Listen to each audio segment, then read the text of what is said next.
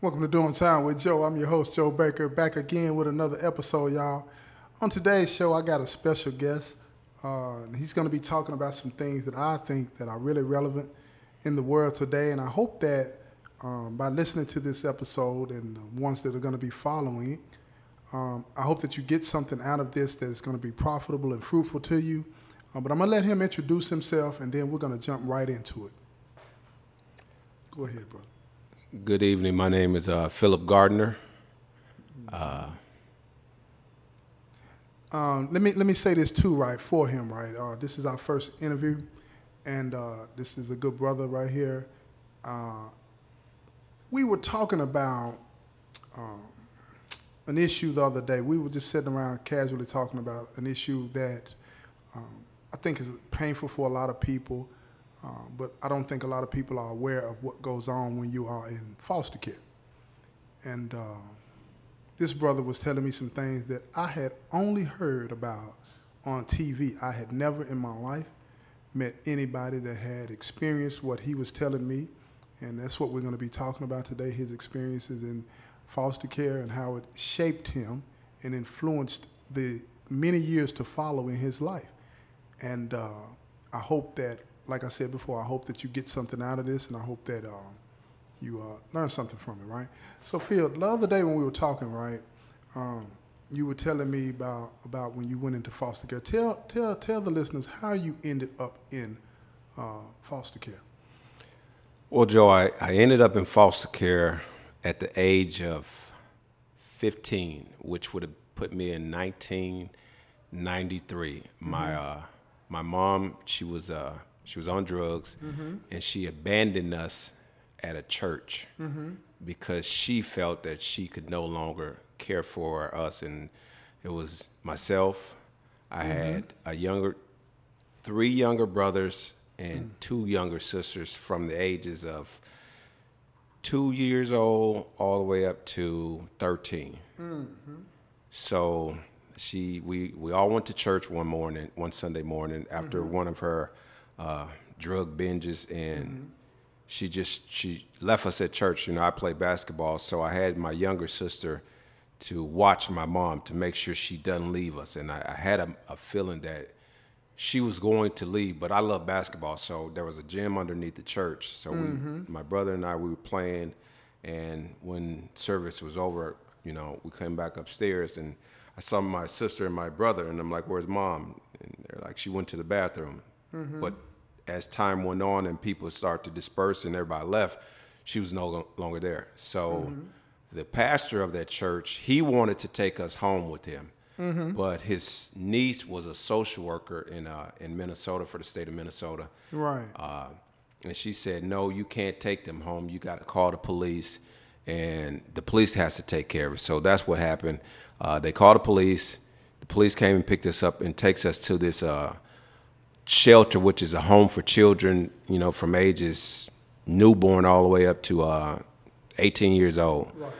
And we ended up in that place for about 2 months. And in that place, there was multiple kids from all different ages, and we were separated. I was separated from my younger brothers and sisters, but my brother that's right underneath me, the 13-year-old, he and I were in the same, I guess you could say, pod or mm-hmm. whatever. And we saw them in passing, but we didn't get to see them. And the way we ended up in foster care is because there was a family that would come in and kind of like go through and see what kids were, behavior of kids, what kids were good in school, and they had other counselors there. So mm-hmm. my brother and I, being raised in Memphis, Tennessee, mm-hmm. and I guess with the Southern hospitality, we were well mannered. Even though we were going through what we were well mannered. So the counselors kind of took a liking to us. So they pointed the family in the direction of us because we were 13 and 15, and we were well mannered, never got in trouble.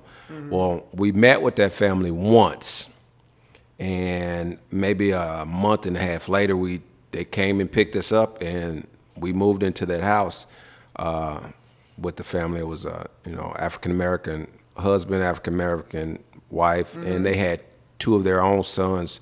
One was 14 and the other was 11. So they were roughly the same age as us, but they had their mom and dad there. So we meshed well with them because they had a lot of, I guess, amenities, toys, clothes, all these things that we didn't have. So it was easy for us to build that relationship. So let me ask you real quick.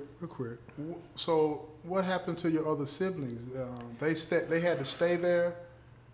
They eventually end up moving to, all four of them stayed together. They moved to another foster home altogether, but they didn't move into the best neighborhood in Minneapolis. Okay, yes. Okay, that's a good point, because a few seconds ago you said that because you and your brother were raised in Memphis, Tennessee, or had lived in Memphis, Tennessee, that Southern hospitality was part of your mannerism and so on. But this actually happened in Minneapolis, Minnesota. Yeah. Okay, go ahead. So they moved to a different foster home in not the best area in Minneapolis. My brother and I, we moved to a suburb home in the suburbs of Minneapolis, which was a very affluent home area. I mean, it was really nice. Right. So there was a complete difference in the environments, which the neighborhood was more similar to Memphis that my younger brothers and sisters lived in. It was drug infested. It was, right around the corner from what they would call the track, where where all the drugs, the gangs, So their upbringing was a lot different, and the foster parent was single. It was a single mom, and she had two other foster kids that she had already had there. So there was a total of 6 foster kids that she had, and then in the home that we were, it was just my brother and I. So that's how we ended up in foster care.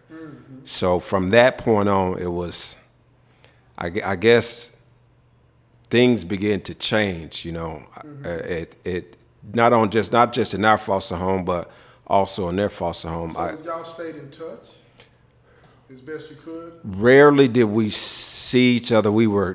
It was supposed to be visits every week, but it was up to the foster parents. So if their foster mom didn't feel like taking them to the social worker office on the weekend, then we didn't see the visit. Or if our foster parents didn't feel like driving 30 minutes to the city, then we didn't see our mom. Or if my mom was out on one of her binges and just didn't show up, we didn't see. So it was a hit and miss. There was nothing consistent, like this is how it's going to be every week. So it began to develop things and kind of grow me in a way that I would have never seen myself growing. Okay, before you get to that, I want to ask, so you had a caseworker? Yeah, we had a caseworker, a social worker. Before you get to the part you were about to, tell me about the caseworker. What was that experience like? What were the responsibilities of the caseworker, and what did they talk to you about? Well, we saw the caseworker very sporadically. I mean, it was, I'd say, a mid-age white lady. I'm not sure if she was married or not. She would come by and, she would just check on things to really just look at the environment. It was never how you guys are doing or how is this place going or how are they treating you or how, it was never like that. Then something happened to where we got a different caseworker. He was a male. So she stopped coming by and he began to come back. He was an African-American man. And he would come by and he would, ask us questions and kind of talk in general about sports and how school going. And, it was very, I guess, surface level. We couldn't, whenever we would tell him something's going on or we wanted to tell him something's going on, he would divert the question or just kind of avoid the issues of what we were trying to say. So what were some of the things that you would try to say to him that he would just push to the side? Well, we would tell him that we in his house and they not buying us clothes. We don't have any clothes. Or they let their kids watch TV, and we got to sit in the hallway to watch TV from the room. And sometimes they would have their kids close their door so we can't watch TV. And, you know, we had a radio, so we had to listen to the radio in the garage. And it's Minnesota, so it's cold, and it's like minus 20 degrees. And we got to listen to the radio in the garage. And then if the radio's too loud, now you can't listen to the radio. So essentially, we would just end up being stuck in our bedroom, not being able to watch TV, not being able to listen to the radio. So the little things that you would normally have as a teenager, because that's what we were, especially male teenagers, were being restricted. I mean, I can't say why it all happened, but it was like that right away at the beginning, you know. So if they would get in trouble if they left the door open for us to watch TV, because we could never go in their room to watch TV. You know, what room did y'all sleep in? We had our own bedroom, my brother and I, and in that bedroom it was 2 beds, a closet, you know, nothing on the walls, and no TV. We could not have our radio up in there, no phone, no nothing. It was just a room. So we didn't understand it, because at the shelter, you know, we had our radio, we had TV. So to leave from that place to come to this home and then be with, you know, let me say, black people, I would have thought that it would got a lot better, but it felt way worse. So they took the phones from you? We never had a phone. You never had one? They never got you? They never got us a but phone. Their kids had? Yeah, their kid had phones, TV, right. radio, and, you know, so I can tell it began to bother their kids, because when the parents would leave the home, then the doors came open. We could come in the room and we could watch TV, but we had to watch out for them to make sure, you know, moms, if she come in, you got to get out the room, and to the point where their kids began to rebel against them. Did they ever tell you? Their kids ever tell you why their parents were treating y'all like that? Never, not one time. They just would argue with their parents that they treated us messed up. Right. And one son, he kind of got really belligerent with his dad and was, you know, swearing like, you treating them like crap. They didn't do anything. Why you treating them like this? And he ended up getting a whooping, and the other son got a whooping for standing up for her. So it was us being there was creating tension amongst the parents and the children, because they got to see how their parents was treating us. So it wasn't a pleasant situation to be in, to say the least. The other day you were telling me something about you were able to, I don't remember how you put it, but you were able to see the check that they were getting per month for you and your brother. Tell me about that. One day I came home from school, because they never picked us up from school. So being in this suburban school, I was around a lot of white kids, and there was well-to-do white kids. Their parents had mansions. And how were you as a student? I was excellent. I mean, I graduated with a 3.8 GPA. Never caused any trouble. Never had any problems. I mean, I was, considering the situation that I was in, you would have never known that I was living in the foster home and my mom was on drugs. So when, you know, it was, I was able to mask that side extremely well, to the point where when I began to share that information, nobody believed me. They couldn't believe. So how was your brother in school? My brother, he was a C average student. He struggled in school even when we were in Memphis. Yeah. But he too masked the situation, but in a different aspect. You know, he began to like drift towards the kids that were causing problems, you know, in the schools, you know, where if they were fighting in the school, you guarantee he was somewhere around that fight. Not to say he was started, but just he was drawn more to that part of, you know, the situation, and I was drawn to the opposite part of it. So, you know, one day my friend dropped me off at home, and I just decided, I don't know, some sort of go check the mail. So I checked the mail, right, and I go, and there's a check from the Department of, I can't remember, Social Service, yeah, and it had CO on it, and it was addressed to my brother and I, Philip Gardner, and, you know, it had my brother. But it also had the foster parents' name on it as well. So, you know, me being the nosy kid, let me see what this is. Because I knew it was a check. I had seen these checks before in the state of Minnesota from my mom receiving, assistance. And that's a whole nother story. But I put it up to the light, and I'll never forget, it had $3,356.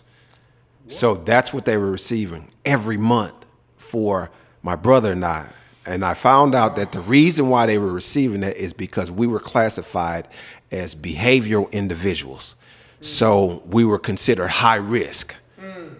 Even though they gave them extra money, even though we never got suspended, never had any problems. I mean, we just came from this home for children with nothing but an excellent reputation, even at the home, to where how are we high risk? But we were considered high risk, and they got this lump sum every single month. And one day I was being nosy, and I snuck into their room because their room was right across from ours.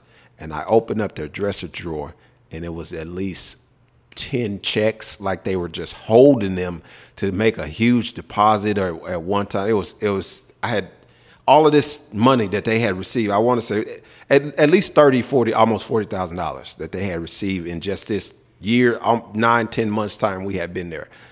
And they had never bought us any clothes. They didn't take us, we never got a TV. We never even got bicycles. They didn't take us on any trips that they went on. I mean, it was people like, this is not going on. They would lock the refrigerator with a chain and lock, really? Just to keep us from going in to the refrigerator to, get food. But they would give their kids the key to go in. So when their kids would go in, of course, we being teenage boys, we going in and we getting everything that we can. But we had to do it without the foster parents being there. Right. So it was all weird because I wasn't expecting to be treated like this by my own, my own people. I mean, this you black, you from Arkansas, you from Mississippi, you from the South. So, my mom is on drugs. You know what I came from. But you are creating a deeper wound in me, and it just I never understood why you like that. Like, what did I do to be like that? Mm-hmm. What did you do to deserve that? You and your brother. I even till this day, and I'll be 45 this month. I still think back, what did I do to make them treat me like that? To make them not want us to watch TV with their kids, and so I began to I don't know, I guess not only had I masked it, I had began to live in that mask. What do you mean by that? I began to become someone the complete opposite. I wanted to be as far away from the Philip that I knew growing up in Memphis. And I assimilated to be just like those kids in the suburbs. I lost my Southern accent. I began to change my voice and the way I talked. I began to change the way I walk. Everything began to change in the way to where I would look completely different than what I knew who. Well, do you think that was because you wanted to fit in and be accepted, and maybe you thought that would change the way they would treat you? The children in the school treated me well because it was a school of 1,700 kids. Okay.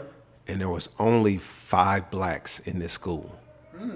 And it was a culture shock like you can never believe. Imagine coming from South Memphis. Yes. And going, nothing but blacks around. And all you know is white people is evil. Right. That's all you know. That's all what you taught. And then you getting thrust into this high school where you are one of 5 blacks. And I'll never forget the day me and my brother walk in, and we were sitting outside the office, the administrative office, just sitting there waiting. And our foster parents were in there talking. And I looked at my brother and I said, Reg, we can't beat up all these white boys. We got to be friends with them. because where I'm from, that's what we did. It didn't matter if you were a white guy in that neighborhood. You got it. We was fighting you. We don't even know why you. First of all, why you in this neighborhood, but that's what we were taught. Yeah. So when I got to this school and I'm looking like, wait a minute, we're just too many white boys. We can't beat all these white boys up. We gotta be cool with them. And he's like, man, it's a lot of them. What we gonna do? I said, we just gotta be cool with it. So for the first week, I didn't say a word. My coach, I remember the coach coming up to me, is like, you tall, do you play basketball? And I was like, yeah, I played. So I go and play, just go to practice one day with them. And I turned out being the best player on the sophomore team. Like, they were just in awe of me. And what I had got from that is, like, I began to relax because, now all these kids who I was getting ready to fight were bringing me in, and they were like, man, you can jump, man, you can shoot, you could do all that, you could do, and I had never gotten that before because where I'm from, everybody can jump, everybody can shoot, everybody, I didn't stay, I was just a normal kid, but here I became exceptional. So while this stuff is going on at home, I drew more to school than being at home. And so the home aspect, it became more of a thorn or a nuisance to go back home. I didn't care to go back to that foster home, or when I was in that foster home, I didn't care to speak to the foster parents because I knew what I was getting. Now, was every day like that?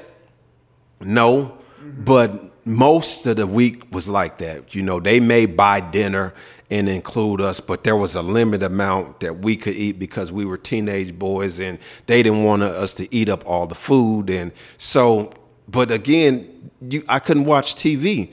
So I didn't care to try to pretend to be a family of happy. And I think people fail to realize that being in a foster home, it's cool for you away from whatever situation, but I will never be happy because I'm away from my mom. I'm away from my brothers and my sisters. I'm in a foreign land. I don't know any of you people. So don't you dare think that I'm going to be okay and happy with this situation. There's no way in hell you can think that I should be able to smile when I don't even know where my mom is and I ain't talked to her in 2-3 months. What am I supposed to do? You think that I don't care what you give me or how many clothes? I don't care about that. Yeah, I don't know. I mean, especially if you're in a foster home where you're mistreated. You don't even get the chance to be happy, And because I know some people that were in foster homes and ended up getting adopted and loved their parents, but they didn't experience what you experienced. You know what I mean? But I've heard them say what you said. They still missed their biological parents. They wanted that relationship with them, regardless of what was going on or why they were separated. They still wanted that. So I feel what you're saying, right? But let me ask you this, though. Tell me, how did the treatment that you experienced in that foster situation, in that foster home, how did that affect you as you got older, the next year in school, and your relationships and with females or with your other friends? How did that affect you, if it did in any way? Now that I'm older, I'm a father, I'm a husband, I can look back and say it robbed me. And what do you mean by that? It robbed me in a way that I was never able to truly attach myself to people. I would always hold some back. Because I didn't know, I wasn't willing to completely open up because it made me numb. That treatment made me it made me numb because it came from adult black people, and where I received all my love from, or where I was supposed to, it was all empty. There was nobody there. So I got older, but I didn't have what I needed to sustain a proper relationship. So I would only give enough to where I was willing to lose, or if it did hurt, it wouldn't hurt this much.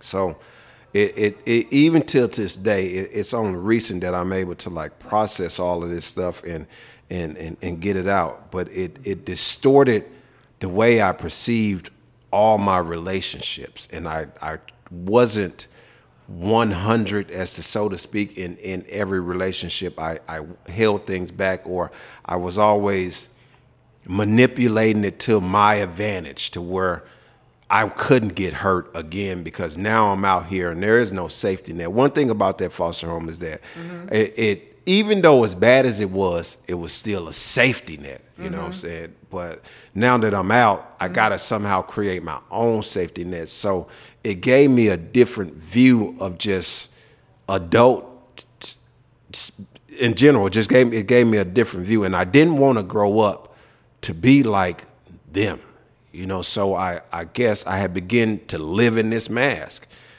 hiding all the pain, hiding all the anxiety, the worry, the fear, you know. It truly distorted everything that, as a man, as a black man, as a man in America, I'm supposed to have or grow up with. It distorted, and I was able to just like mimic, and my character became very charismatic, to where I can fit into anywhere. It didn't matter whether it was a hood. Where did you learn that from? I mean, because what it sounds to me like you're saying that you were emotionally stunted in one way, but then in the other way you learned to assimilate. You know what I'm saying? So where did you learn that, from watching TV or from watching the kids at school? How did you learn to maneuver like that and become that charismatic person? I learned it by both. Kids at school and watching TV.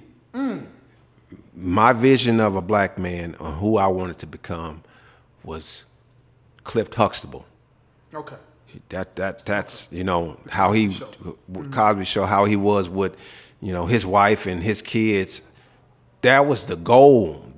As the black man who I wanted to become, that was the goal. How I would get there was from, you know, watching, you know, my other classmates with their parents. You know, all my classmates, all my friends were all white. They had mom, dad in the home. I saw how they loved their mom. I saw how they loved their dad. I saw how their dad got to treat their mom. I saw how their mom treated their dad, how they treated their sisters, and it was all such a loving environment. So I began to mimic what they would do in their relationships. Now, I didn't know it was all, I guess, empty, because I was all mimicking, but it had created a desire that if I do what they did, I would get what they got. If I think like them, then I would end up being the way that they are. Not understanding that I'm still carrying all of this rejection and this pain, and you know, I'm taking it with me. But if I could just do these things, you know, and be the way they be and act the way they act, then I'll get this, you know. Okay. Now, what I'm gonna do right now, I'm gonna wrap this episode up, and we're going to come right back, y'all. So you're going to have to tune in to the next episode to get the rest of this story. But I want you to talk about, when we get to the next episode, I want you to talk about the day that your social worker started to believe what you had been telling her all along about what was going on in foster home, okay? Yes, sir, I will. Right. I appreciate you doing this, man. Oh, no problem, man. I appreciate you. Dig that. This has been another episode of Doing Time with Joe. I'm your host, Joe Baker, and I say peace, y'all.